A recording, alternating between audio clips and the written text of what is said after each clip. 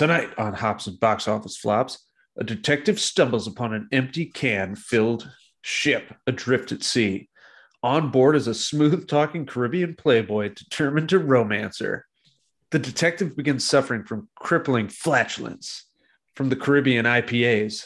She calls upon an occultist who suspects a beer-obsessed vampire is on the loose. Sounds a little bit like Morbius, right? Not yet, but Leto's day will come. Morby time.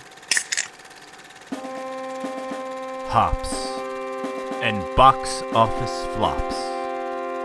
A place where we can celebrate the underdog films, the bombs, the disasters, the much maligned movies that have drowned in their infamy. So please sit back, grab a beer, and enjoy the show.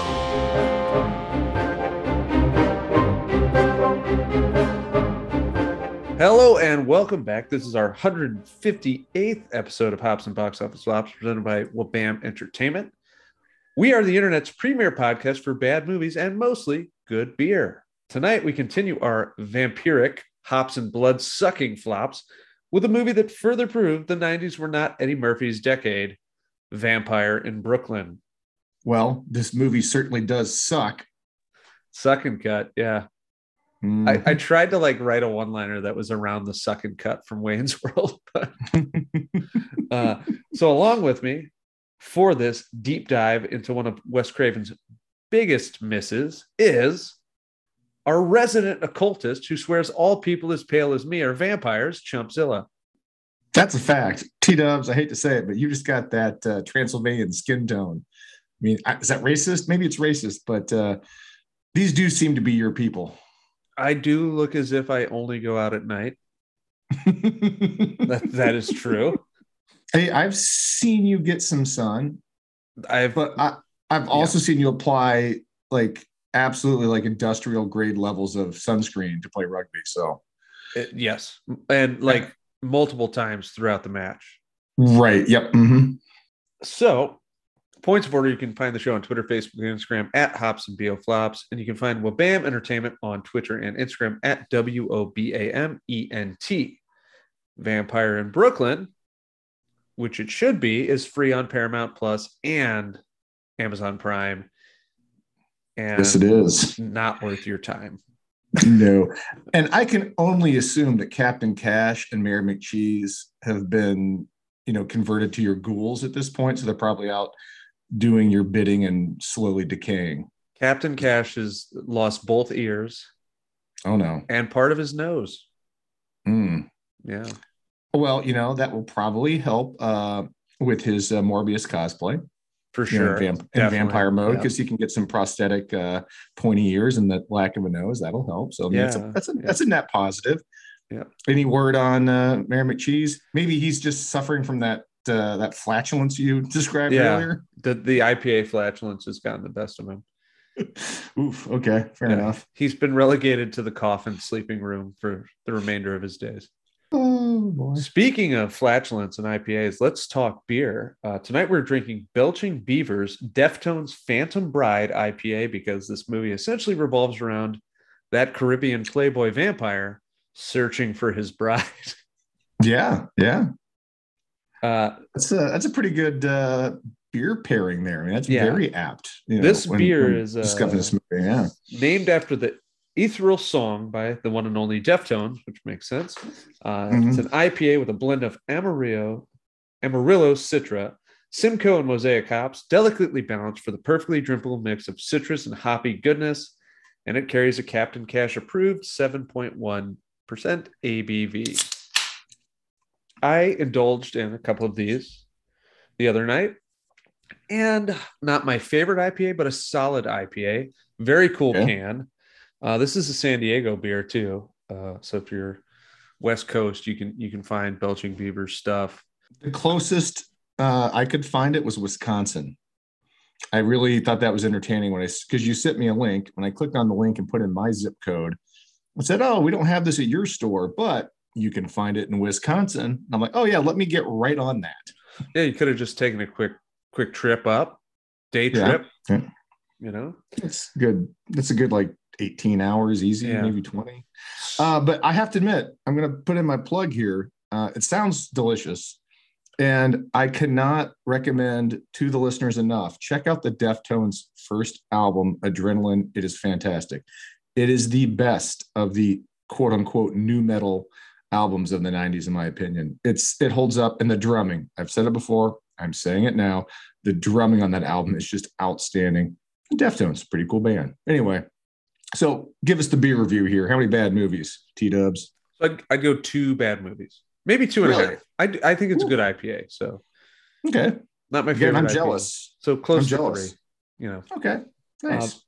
The movie, which I don't recommend, was directed by Wes Craven, as I said. Welcome Back. Of course, we did A New Nightmare, which is a fantastic movie, and this is not.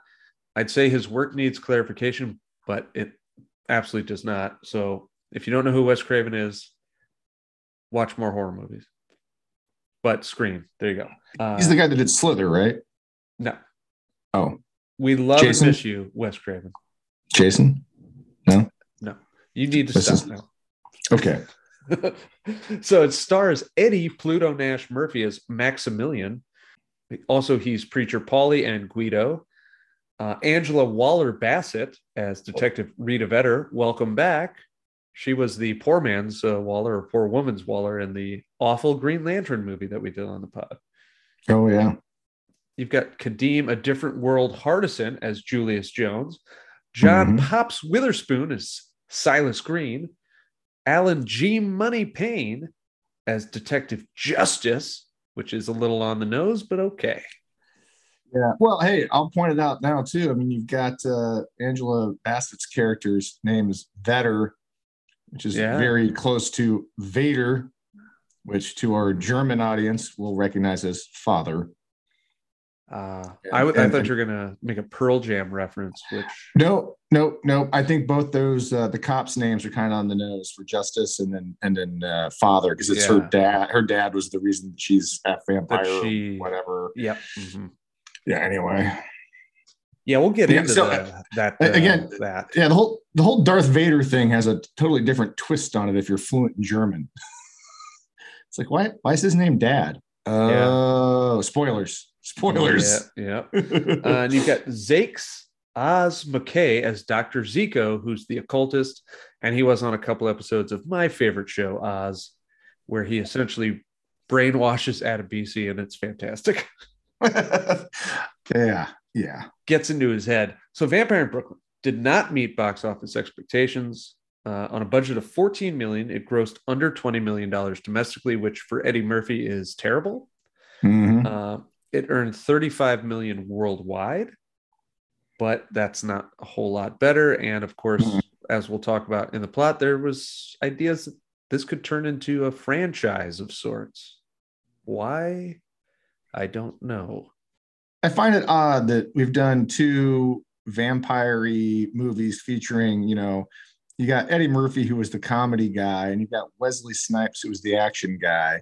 They both tried a little, and he'd already done Blade, though. So to Wesley Snipes' credit, he'd already had something like that under his belt. At this point, this was like the first time Eddie Murphy played a villain. Oh, yeah. And that's like, I guess, guy? Why he wanted to do it so badly. Sure. Yeah, which I totally get that. But I just find it's funny they both about have the same Rotten Tomatoes score, even user or critical, whatever, 12, 10%. Like, I would say this is a better movie than Gallows Walkers, but it's still really bad. Considering who was involved, I expected a lot more of this. Now, when this came out, I rented it, and I was like appalled at how terrible it was, because like any person who grew up in the 80s and 90s, like Eddie Murphy was a comedy god. So first off, let's do a quick aside here, T-Dubs. Let's talk about Eddie Murphy just for a second. So we did Pluto Nash, which is notoriously bad for all sorts of reasons. Which is worse than this. This movie is actually a competent film in some aspects. It certainly doesn't work as a whole, but it's a movie. And you do see Wes Craven's influence on it too. I mean, it's got some horror to it, but here's the thing. I remember when this movie came out, I remember seeing the advertisements for it. And I just assumed it was going to be an Eddie Murphy comedy. Like this, it's going to be a joke fest. It's going to be, what was the Naked Gun vampire movie? Which we'll be doing is Dracula Dead and Loving It. Yeah. Dead and Loving It. I just assumed this is going to be the Eddie Murphy version of that, effectively, because that's what Eddie Murphy does. I never saw it, but that's just when you saw this movie, that's what you assumed it would be. Even with Wes Craven involved, it was just like, well, it's Eddie Murphy. It's going to be a comedy. I mean, that's what it has to be. And it wasn't, which I think that probably hurt it because intentionally or not, they did try to put a lot of humor in this movie. And it definitely screws with the tone because I don't think Wes Craven was trying to do horror comedy here. Certainly doesn't work in that self-aware way that Scream did. I mean, Scream definitely had some jokes in it, but and the other thing too is you talked about the 80s and the 90s. It's Eddie Murphy. We had a certain expectation of what we're going to get out of a movie with Eddie Murphy in it.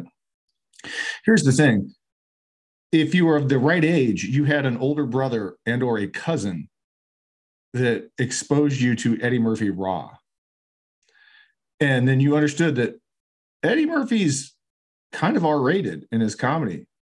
Like he's not just the guy from Coming to America. He's not just the guy from Beverly Hills Cop or Trading Places. Like he's got a blue streak, and that's what really shocks me about this movie when I actually watched it in reality. And I guess this is the point I'm trying to get to. This would have been a chance for him to take this like in an R-rated direction, and he didn't. He yucked it up the entire time. Effectively. Well, the R-rated elements of it, and I guess we'll brush over it a little bit in the plot, are just like offensive, like not in a good way.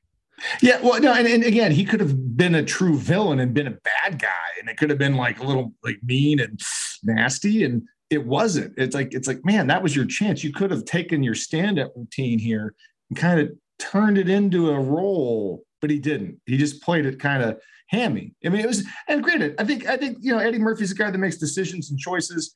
He wanted to play it kind of melodramatic, and he did. Well, and to your point, like audiences went to this and they were confused because I was confused. He's not funny at all.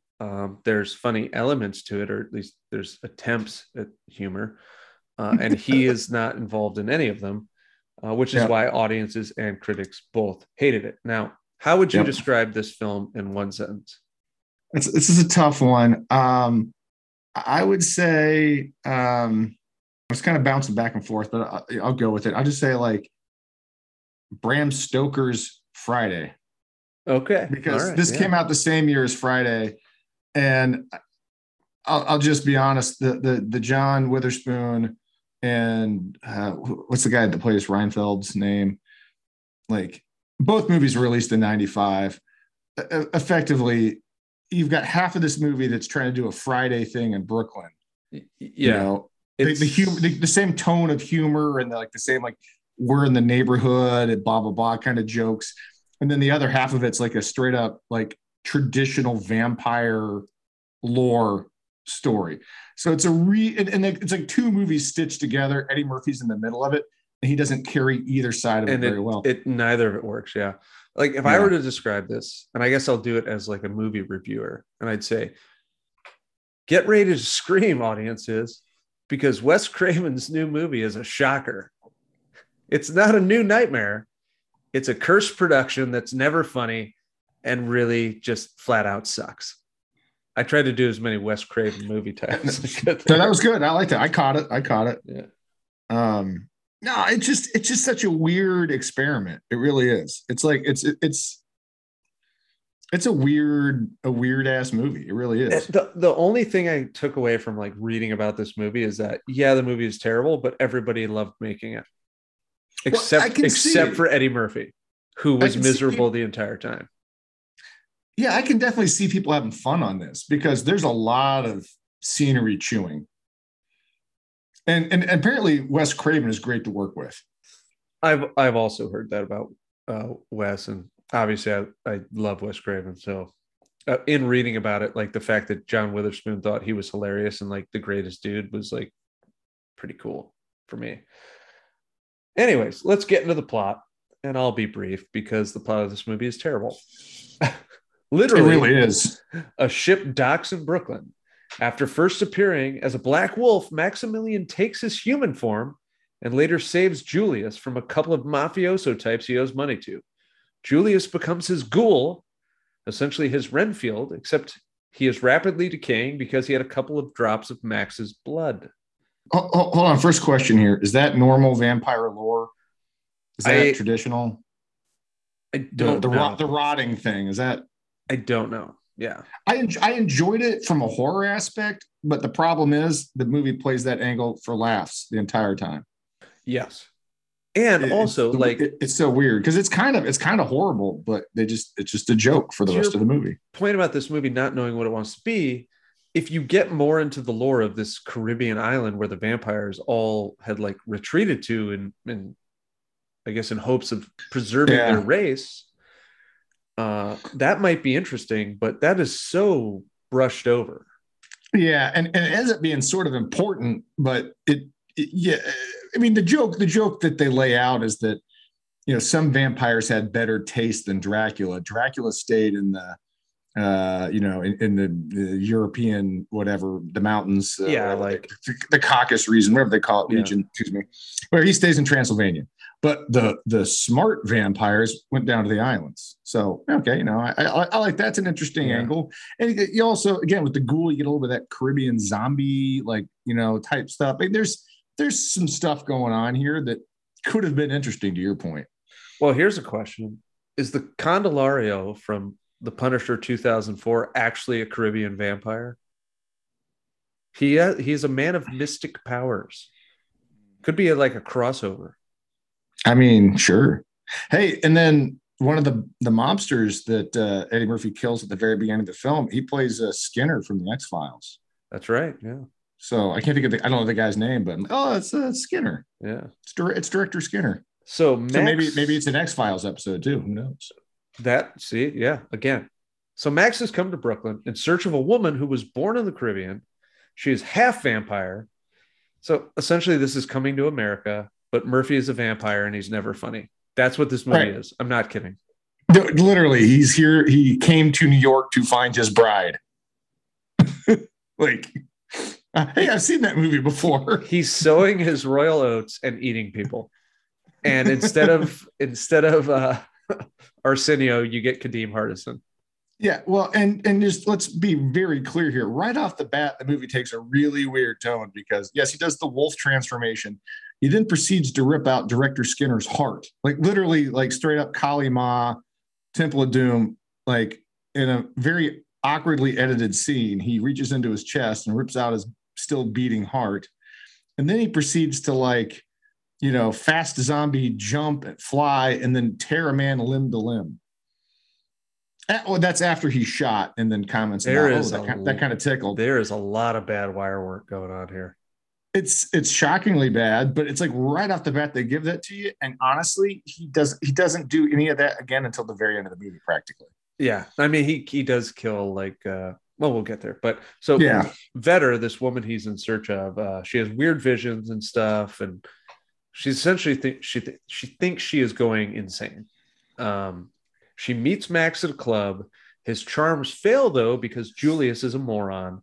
And that leads Max to eating Vetter's roommate. Mm-hmm. This is blamed on Detective Justice because this movie is very misogynistic and often awful about women. And this is like the first of it. Yeah, I think we're supposed to like Detective Justice, but he's kind of a dick. He's kind of a dick, but he's likable, but at the same time, she's just willing to believe that he's like violently having sex with women across the city. Well, but okay. Here's the thing: I didn't get. Isn't he? I don't know. I don't know because they were like he has feelings for her, but it appears as though that Maximilian is like, hey, no, he's banging chicks. He didn't have like lipstick on his collar at one point. Well, I think that is all a ruse from Max.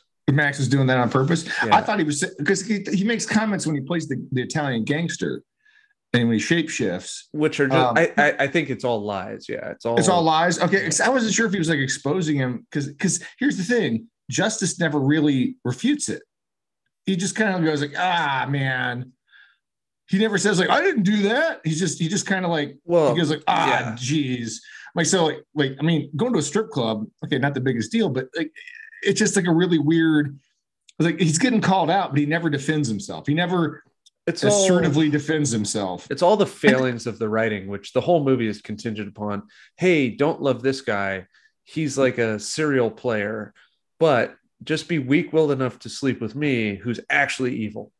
Like, the strongest narrative, because you're probably going to get to this in the plot, but the strongest narrative point in the whole Maximilian wooing Vetter is that he poses as the Italian gangster to stage a robbery so he can find out what her favorite pasta and wine and other things it's so are. Bad. It's so bad.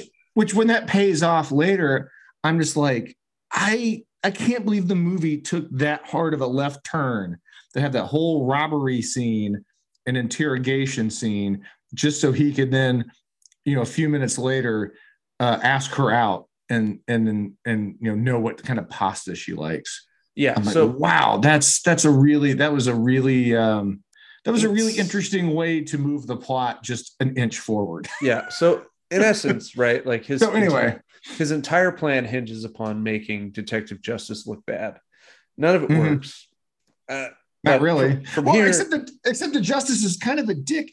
And I want to point out now, because I don't want to bring it up later because it's not worth it. He goes to talk to her before she goes out on that first date with Maximilian. And he's sitting in his car talking himself up. And he gives himself the most misogynistic pep talk. He's basically like, it's damn it, lady, you and your small lady brain need to listen to me because I know what's best. And I'm like, ooh, it doesn't even sound like the character we've met up to that point. But he just goes straight up like, listen here, lady, I'm in charge. I'm going to tell you what to do because you don't know how to take care of yourself. Part of me wonders if this is like right around, he wrote this after he got arrested in the limo with the prostitute, like, and he was like at the peak of his women hating weird mercurial behaviors. I don't want to get into it, but there is probably there's probably an unspoken amount of misogyny like going on in the background of this whole movie. Oh, it's awful. Which I don't blame Wes Craven for, because I don't think he would have picked up on it. But I will blame Eddie and Charlie Murphy. Oh, 100%. Like the writing of this movie is terrible. They baked it in there.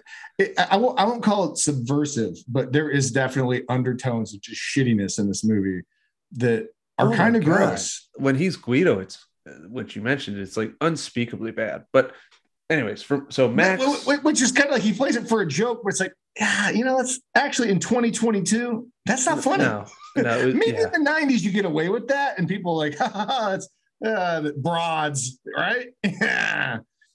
Can't live with him. You can't live without him. It's like, actually, no, that's kind of shitty. But anyway, moving on. So Max transforms into Preacher Paulie and does what I would consider an unfunny person's conception of a good Eddie Murphy sketch.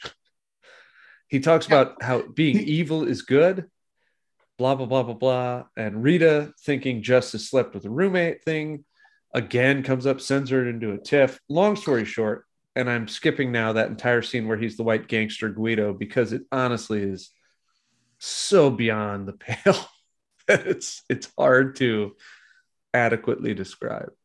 I will say one good thing about that scene. The makeup effect on that was tremendous. Eddie Murphy, unrecognizable, and his mannerisms and voice. If you didn't tell me that was Eddie Murphy, I wouldn't have known it. So actually, that was the pitch for first viewing. It was a pitch for a movie called White Dicks. That was never made, and they later repurposed the script for White Chicks. So, White Chicks, because he was just a white asshole. So White Dicks. Yeah, I thought it was going to be I thought he was going to be the white guy in Cop Out. Oh yeah. Oh, because that was going to be Dicks, right? Yeah. Yeah. Or whatever. But no, seriously, that was a good makeup effect, and Eddie Murphy like, say what you will about the guy. Again, it comes with age and like knowing him before he kind of flamed out. That dude can do killer impressions. The dude's got talent. Now, on the other hand, his Preacher Paulie getup is terrible.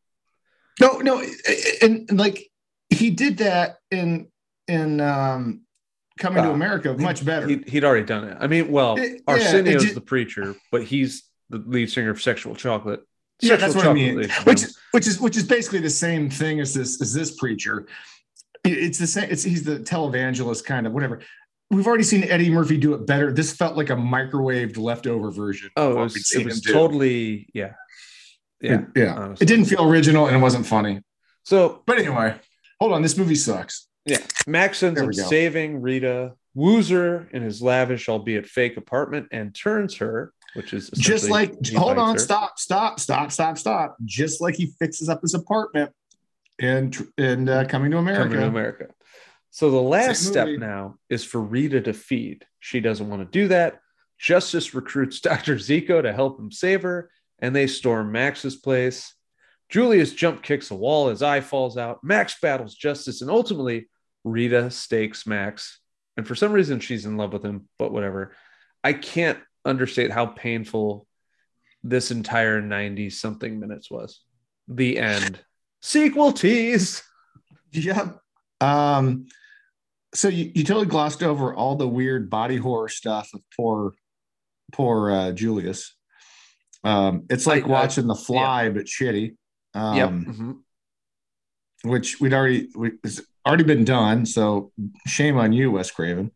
And yeah, but the whole point of him like rotting and losing body parts, like including his dick, was just played for laughs. Like it's not Cronenberg body horror. It was like Rodney Dangerfield body horror.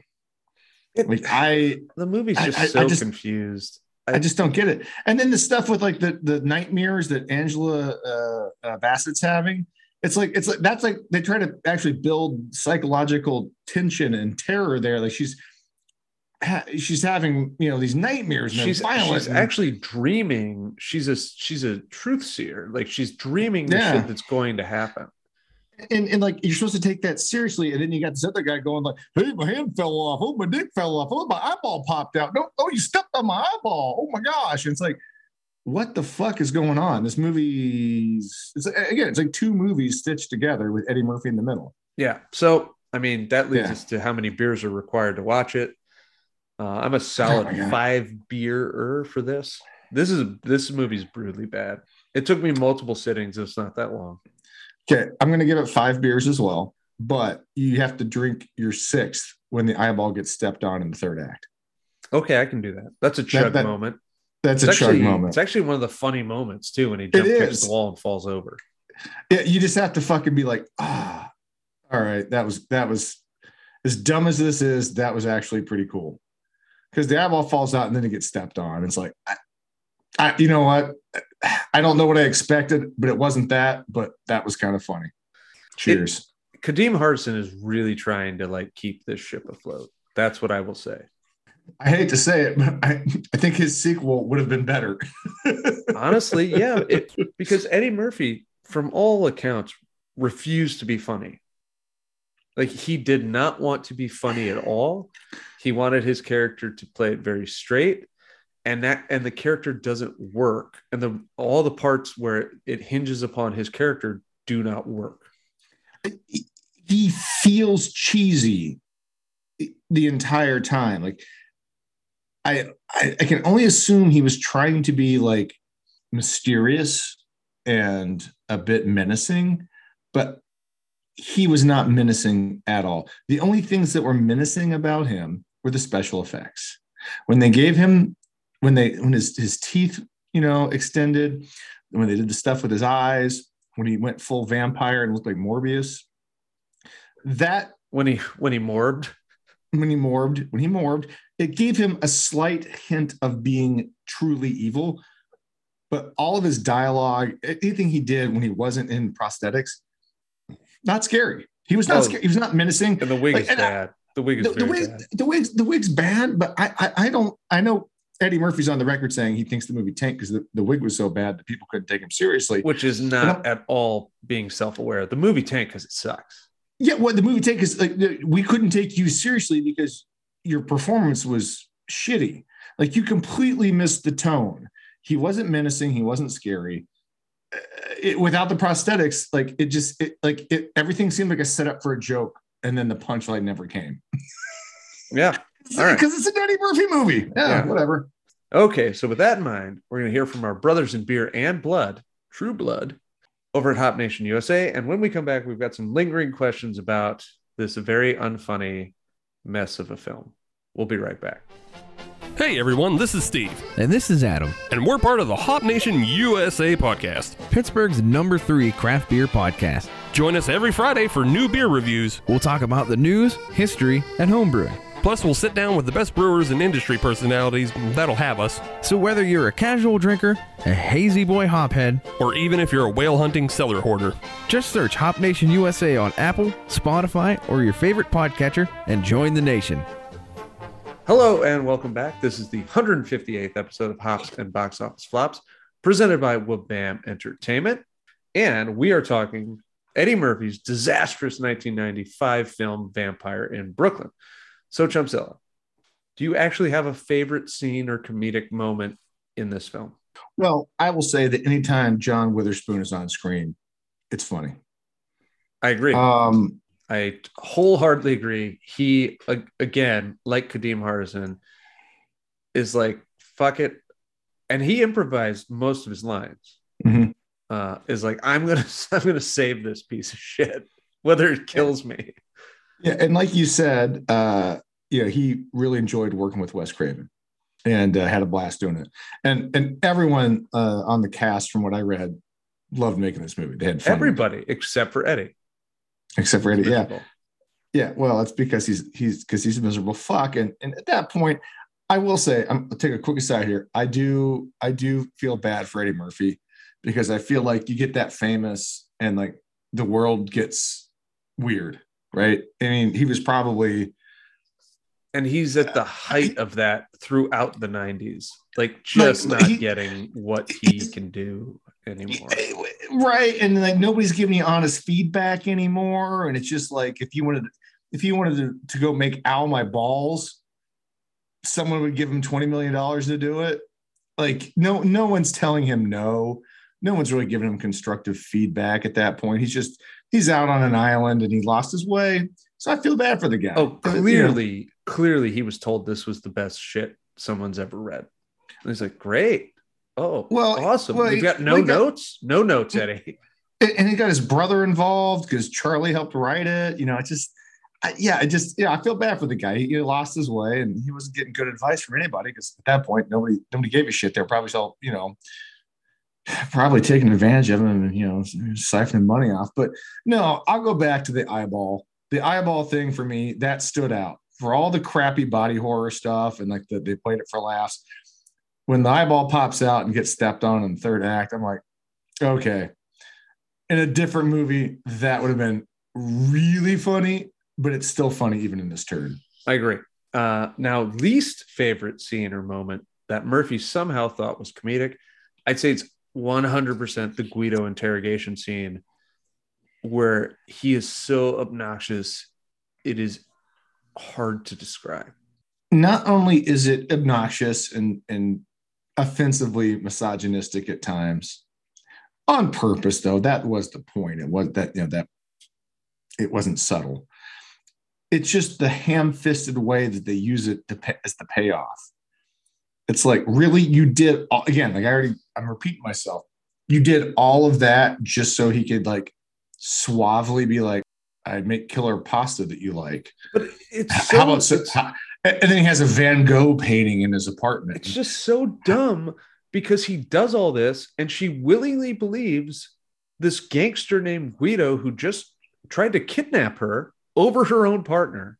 She's like, oh, well, he's telling me you had sex with my roommate. It must be true because he would know. Yeah, and the whole scene at the cop shop is just like, it's like bad sitcom stuff. It's absolute shit. It's so bad.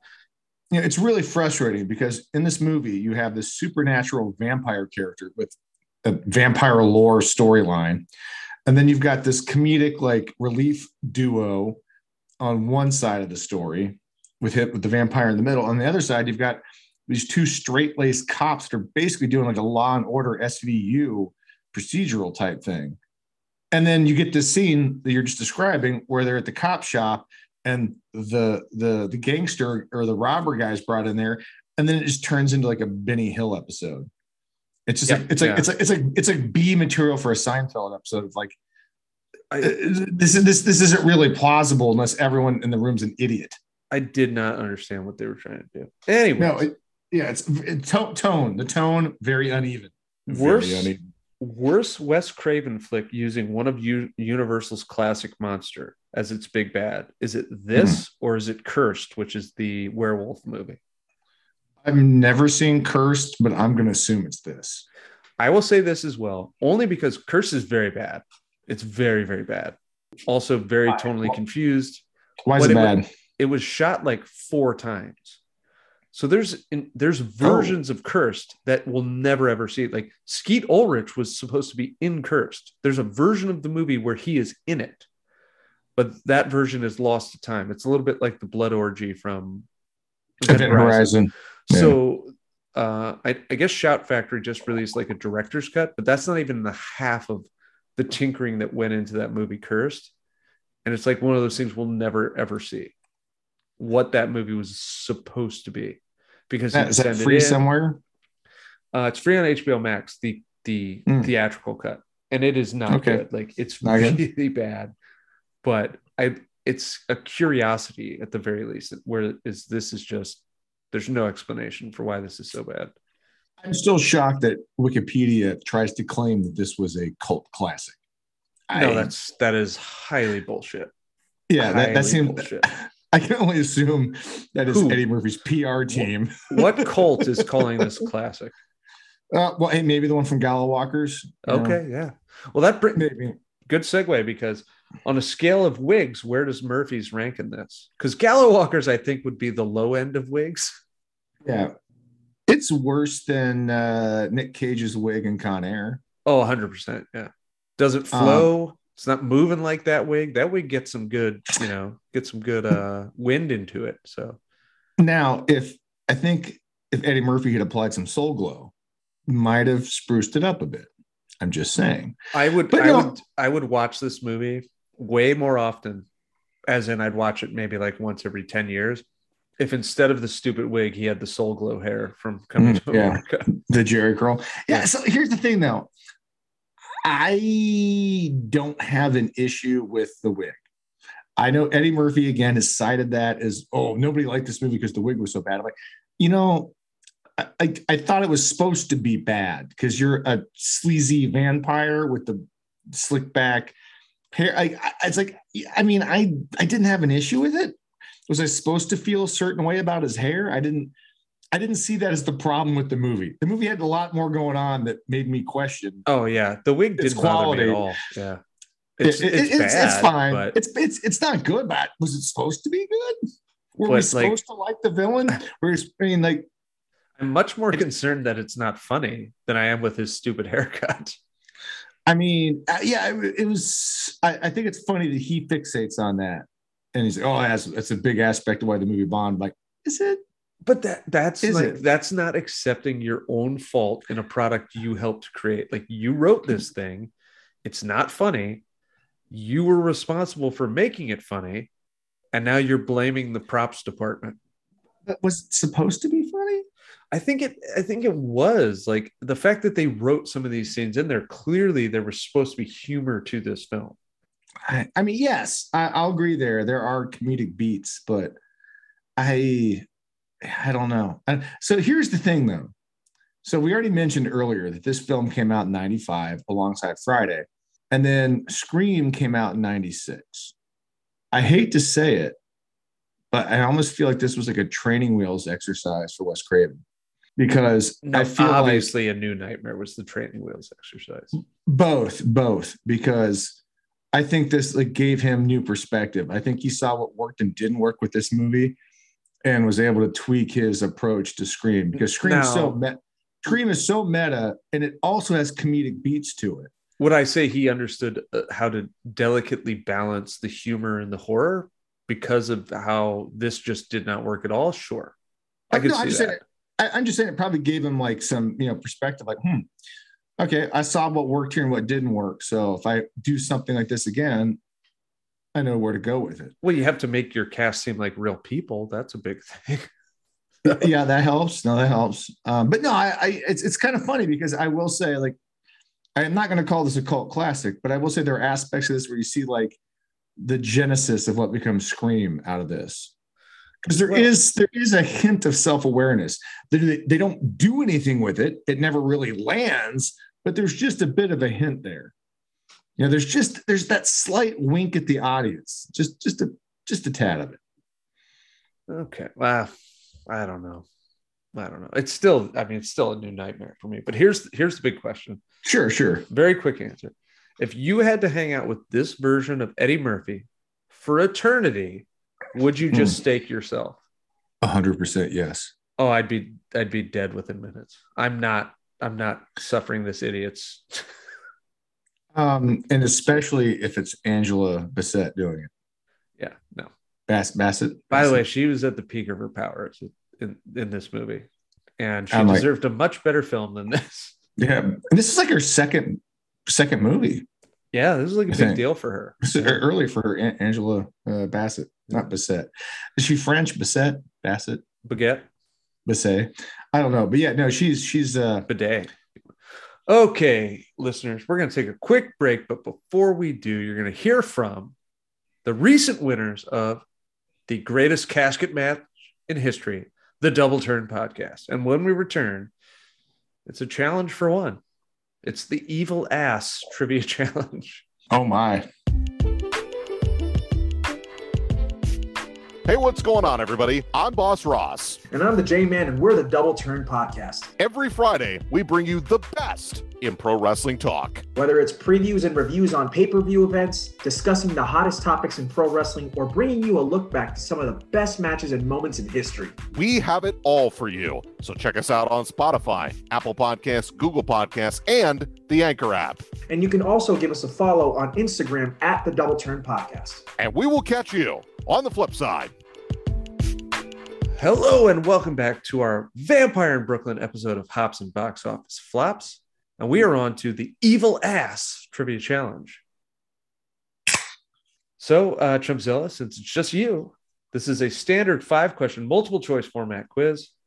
To chime in, stick with one of the stalwarts or say, I've already had Italian or old wild hammer shit. So I've clearly already had Italian, but what am I playing for tonight? Here's the rub. If you want to get the prize, you've got to get 3 out of the 5 questions. Okay. So it seems like wait, don't tell me rules. Okay. Yeah. And what you are playing for is Kadeem Hardison's prosthetic hand from when he's the ghoul and he loses one of his hands. Oh, great man. prop. I'm so going to give myself the stranger with that. Okay, let's do this. I told that skit to my wife earlier, and she thought I was being serious. I was like, no, that's from Chappelle's Show. Right? Yeah. She's like, people do that? And I'm like, no. Yeah. Yes. Yeah. No. Yeah. That does not happen. Little John. I thought it was very funny, though. Tell me, Dave, you ever sit on your hand? So, number one. Yeah. All right, moving on. This is the second movie in which Kadeem Hardison plays a ghoulish character. What is the other? Is it A, The Sixth Man? Is it B, 13 Ghost? Is it C, Tales from the Hood? Or is it D, The House on Haunted Hill? I'm going to go with C, Tales from the Hood. Incorrect. It is The Sixth Man, where he's a basketball player who dies, and then he's a ghost that helps his brother Marlon Wayans become a great basketball player. Damn you, Wayans brothers, you got me again. Yeah. Okay. Number 2, not looking good for that prosthetic hand so far. That hurts. Okay. Though the movie was critically panned, oh jeez, this is a free answer. Most of the cast enjoyed their experiences working on it, except for who? No, hold on. I don't need the answers for this one. Hold on. I think I have ESPN. I think it's Eddie Murphy. 100%. It is Eddie Murphy, which we talked about in great depth. Yes. Guess I am taking that straight to the bank. Thank you, T-Dubs. Guess that I forgot that was one of the questions. But you know what? Hey, audience, let's give the Thunderous Wizard a little slack here. I made the same mistake last week on the Gallo Walkers pod. I completely spoiled one of my quiz questions in my cast introduction. And I totally knew that I did it, but somehow like blocked it from my brain and still went ahead with the question. It was painful, but they covered for me because it's radio. So thanks, guys. Yeah. So Moving number 3, on. like now it's looking good. You only need two out of the next 3. Hey, here we go.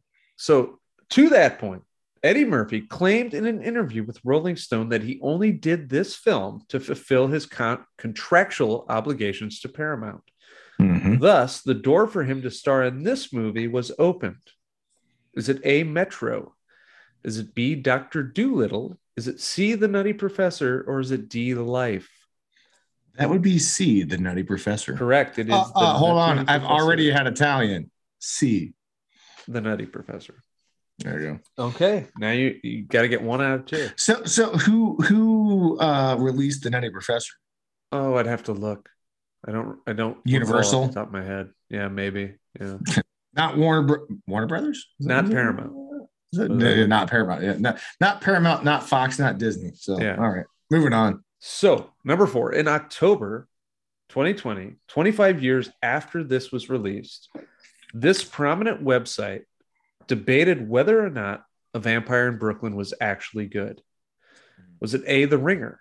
Was it B, Rotten Tomatoes? Was it C, the AV Club? Or was it D, Screen Rant? Ooh, I think I'll show my media bias here a bit, but I think it was. I've already had Italian. I believe it's C, the AV Club. Incorrect. It was Rotten Tomatoes. They have a podcast. They have a podcast called Rotten Tomatoes is Wrong. And they've discussed a series of movies. I know Batman versus Superman was one of them. And yes, you were wrong. And yes, you can all go fuck yourselves. But they discussed this and they ultimately decided no, Rotten Tomatoes was not wrong. Bold statement. Yeah, big risk there to on this one. Honestly, when they did this, I was like, what is the point of this podcast if you're just going to do movies that actually suck? Like, this movie's not good. Well, it's not again, I think there's this false narrative that's probably Morbi related that tries to paint this as some sort of like cult classic. It's not. It's not a cult classic. There's nothing. There's no redeeming qualities like you could unearth over time. It's shit. It's just shit. We've done some legitimate cult classics. It's insulting to call this a cult classic. The Thing is a cult classic. Yep. That's a cult classic. This is a movie that never airs on any network ever, and maybe 5 people like. Like, nobody's ever said to me, "Hey man, have you ever seen A Vampire in Brooklyn, dude?" Nope. Not once have I had that conversation. Have you seen that one scene? Because there isn't one. Nope. There's nothing to this. This is, like Coming to America, as I recall, was not particularly well reviewed. Did very well. But then like that movie took on a life of its own, so much to the point that they made that terrible sequel. But like, that's a cult classic. Like, people love that movie. People talk about that movie. People quote that movie. Nobody quotes this movie. Ever. There are no quotes from this movie. It's that bad. It's that bad. It's forgettable. This is a movie where Eddie Murphy yells on repeat, "He beast fucked her," and you're supposed to like be like somehow like what like this is a funny scene. Again, this was an opportunity for Eddie Murphy to use his R-rated material in a mainstream project, and like it didn't work. All right, so now it's down to the last question. That's it, man. All the marbles. This is for all the marbles. If you want that prosthetic hand, this is it. Oh, I do. So Eddie Murphy often plays multiple characters in his films. In which of these movies did he play the most roles? Is it A, Coming to America, Is it B, Norbit? Is it C, Bowfinger? Or is it D, the Nutty Professor? Oh, man. Bowfinger, that's the one with Warren Beatty, right? It's with Steve Martin, but yeah, but yes. Oh, whatever. Ghetto Superstar featuring the Old Dirty Bastards on the soundtrack for Bowfinger. Well, and also Warren Beatty is a banger. The rapping congressman in Bulworth, which is Bulworth. Oh, that's it. Bulworth, which I have the soundtrack to. Wait, no, I bet it was Bulworth. It's the soundtrack I'm thinking of. Then had OBE. Yeah, Ghetto Superstars on the soundtrack to Bulworth. DB, yeah. Okay, I said Bulworth, not Bowfinger. Oh, Steve Martin. Hell of a banjo player, Steve Martin. Steve Martin is one of my favorite people on the face of the earth. Might be. Turns out he might actually be like the cooler version of Bill Murray.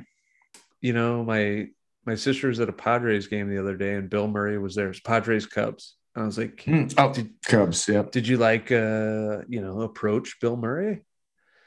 And she took a picture of the back of his head. Like I myself, I don't like bothering celebrities, but if it was Bill Murray, who no, I've spent my entire life loving Bill Murray, I might have to ask Bill Murray for a photo. I would. The only celebrity I've ever asked for a photo was Randy Moss, and he told me to eat shit. And I said, "Thank you, Mr. Moss," for good reason. No, but you know what? I thought he'd be bigger. I thought you'd be taller. Now answer the question. What's your answer? Give my answers again. Okay. Jeez, I'm stalling here. Google is not helping me. Coming to America. Terrible. A, Coming to America. B, Norbit. Hold on. I've never seen Norbit. So Coming to America, it's got to be Coming to America because he does the barbershop guys. He does the preacher, or he does the chocolate, whatever. And but yeah, I've never seen Norbit. So what's the next one? Bowfinger. And then no, not Bowfinger. The Nutty Professor. Nutty Professor. He plays the skinny version, the fat version. I'm going Coming to America. It's got to be it. Incorrect. It's the Nutty Professor with 7 characters. Remember, it's the whole dinner table. The clumps. Fuck, yes. It's the whole family. Fuck. Yep. I knew that. I think I've seen that scene on YouTube. God damn it. Yep. You should know that. That's frustrating. As a cat person, you know all about clumps in the kitty litter. So there's your misconception, Thunderous Wizard. I have outdoor cats. They do their business. They do their business outdoors. So we're on to recommendations. What do you have on tap for this week, Chumpzilla? A terrible movie. I'm going to call out our brethren, our adjacent brethren, over at the Halloween is Forever podcast, which is 1/3 of that podcast is 1/2 of the Hop Nation USA podcast. They were making some jokes about Troma movies this week, and I asked when they were going to do Troma's The Thingy, which is like also something about a teenage placenta. It is a absolutely bizarre Troma film, and if you don't know Troma, we're talking the Toxic Avenger, all sorts of awful schlocky gory shit. But The Thingy, free on Amazon Prime, is the story of a placenta that is raised as a child. It might be the single most weirdest movie I've ever seen. That's saying something, because you watch a lot of weird shit. So. I watch a lot of weird shit. It's not super gory. It's not super dark, but it is very dark. And the ending of it is very nihilistic. But effectively, it was filmed in Europe. So the cast, it's a very interesting cast. Most of them are amateur actors, like no professional actors. A lot of people without any screen credits at all. Special effects are very Spartan, I would say. But they are effective, and the movie does manage to emote, and it does make you care about what looks to be like a plastic bladder that's painted red and being inflated by somebody pumping a squeeze ball. It's weird. It's worth seeing. It is a movie. I would check it out. It's free on Amazon Prime. Troma's The Thingy. It's worth seeing. Speaking of cult classics, The Toxic Avenger is one, still well loved. And I went to see a musical based upon it a few years ago that I thought was tremendous. Like, that's how far into the cultural zeitgeist it actually was ingrained. Like, plus there's the cartoon and the toys and all that shit. But in the 90s, yeah. I mean, that was yeah. And The Toxic Avenger is great. So hold on. So don't gloss over this there, T-Dubs. Where'd you catch this at? What city? Well, Phoenix Theater did a production of The Toxic Avenger. And nice. It was awesome. I've seen a lot of musicals. I like going to the theater, and maybe it was the subject matter, and that it was like, holy shit, it's a Toxic Avenger musical. But that was like my favorite production they ever did. And I went and saw West Side Story and like saw a bunch of great stuff at the Phoenix Theater. But the Toxic Avenger one was stands fantastic. out. Yeah. I mean, I saw Hamilton too, and I guess obviously that was probably better, and that was at Gamage over at ASU. But yeah, for a small production where people are playing multiple characters and stuff, very cool. Yeah. All right on. So my recommendations are twofold or threefold, maybe, because I've been consuming a lot of media. First and foremost, if you love Mad Max, Fury Road, you should definitely read Blood, Sweat, and Chrome, which is the oral history of Mad Max Fury Road. And for all you WB is a meddling studio believers like myself, they screwed with that movie. Here's the thing, T-Dubs. I'm going to commiserate with you here for a moment, because George Miller and Zack Snyder are similar to me in one aspect. They are both filmmakers that have a very specific vision. George Miller likes to make a certain kind of movie. I think Zack Snyder likes to make a certain kind of movie. And here's where I'll buy into your tinfoil hat conspiracy theory. Both of those guys make the suits at WB uncomfortable because they have a very specific vision. This is what I want my movie to look like and feel like. And they're like, toys, marketing, things, like, you're making us uncomfortable. And which kind of sucks, because those guys aren't hacks. They've got a proven track record. A legit studio should give those guys enough latitude to, realize their visions. Well, but that's besides the point. According to the book, WB was really upset with Happy Feet 2, which is a weird movie, to be fair. And I don't think it's very good. Is it? Yeah. Like it's really like watch Happy Feet 2. I'm not up to date on my Happy Feet. No, Happy Feet is like a typical Happy Feet is like a typical kids movie, right? Okay. Happy Feet 2 is friggin' weird. Just like Babe 2 is friggin' weird. Okay. So are you saying that there's a potential that he brought it on himself? Well, certainly, but like he made bold choices, and for kids' movies, they don't exactly pay off. Now, for Mad Max, and I highly recommend you read this book if you love Mad Max Fury Road. Okay. And if you go way back to the beginning of this podcast when we did the sci-fi March Madness bracket, like Ghost Hammer and my brother-in-law, loved Mad Max Fury Road. We deemed it the best sci-fi movie of the past however many years, and it is nobody else could have made that movie. It's an incredible movie. For the most part, everything is practical, including the polecat people, including the flames shooting out of the friggin' guitar. What they did in that movie will never, ever, ever, ever be done again. I can't stress enough. Now, I guess argument, if you want to, for argument's sake, you'd be like, well, look at Top Gun Maverick and be like, yeah. But at the same time, Tom Cruise is similar to George Miller in that they're going to do something how it should be done. They're not going to do vision. Yeah. Singular vision. So there are visionaries out there still. And obviously Joseph Kosinski directed Top Gun Maverick, but Tom Cruise was really rallying behind, like, we got to fly this shit, which is super cool. If you're doing them at this point with Tom Cruise, are you really directing, or are you just like along for the ride? Yeah, I don't know. So my second recommendation is Death on the Nile. If you like Knives Out, then you should really check out this film. That technically bombed in theaters, right?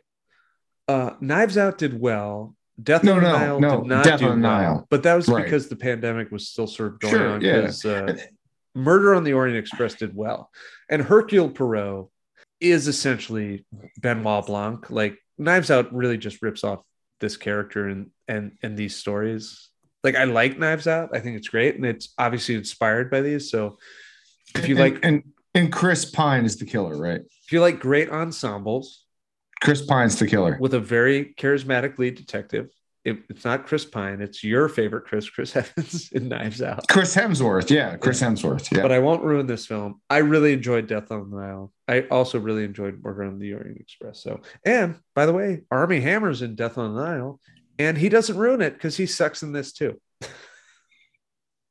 Oh, is he?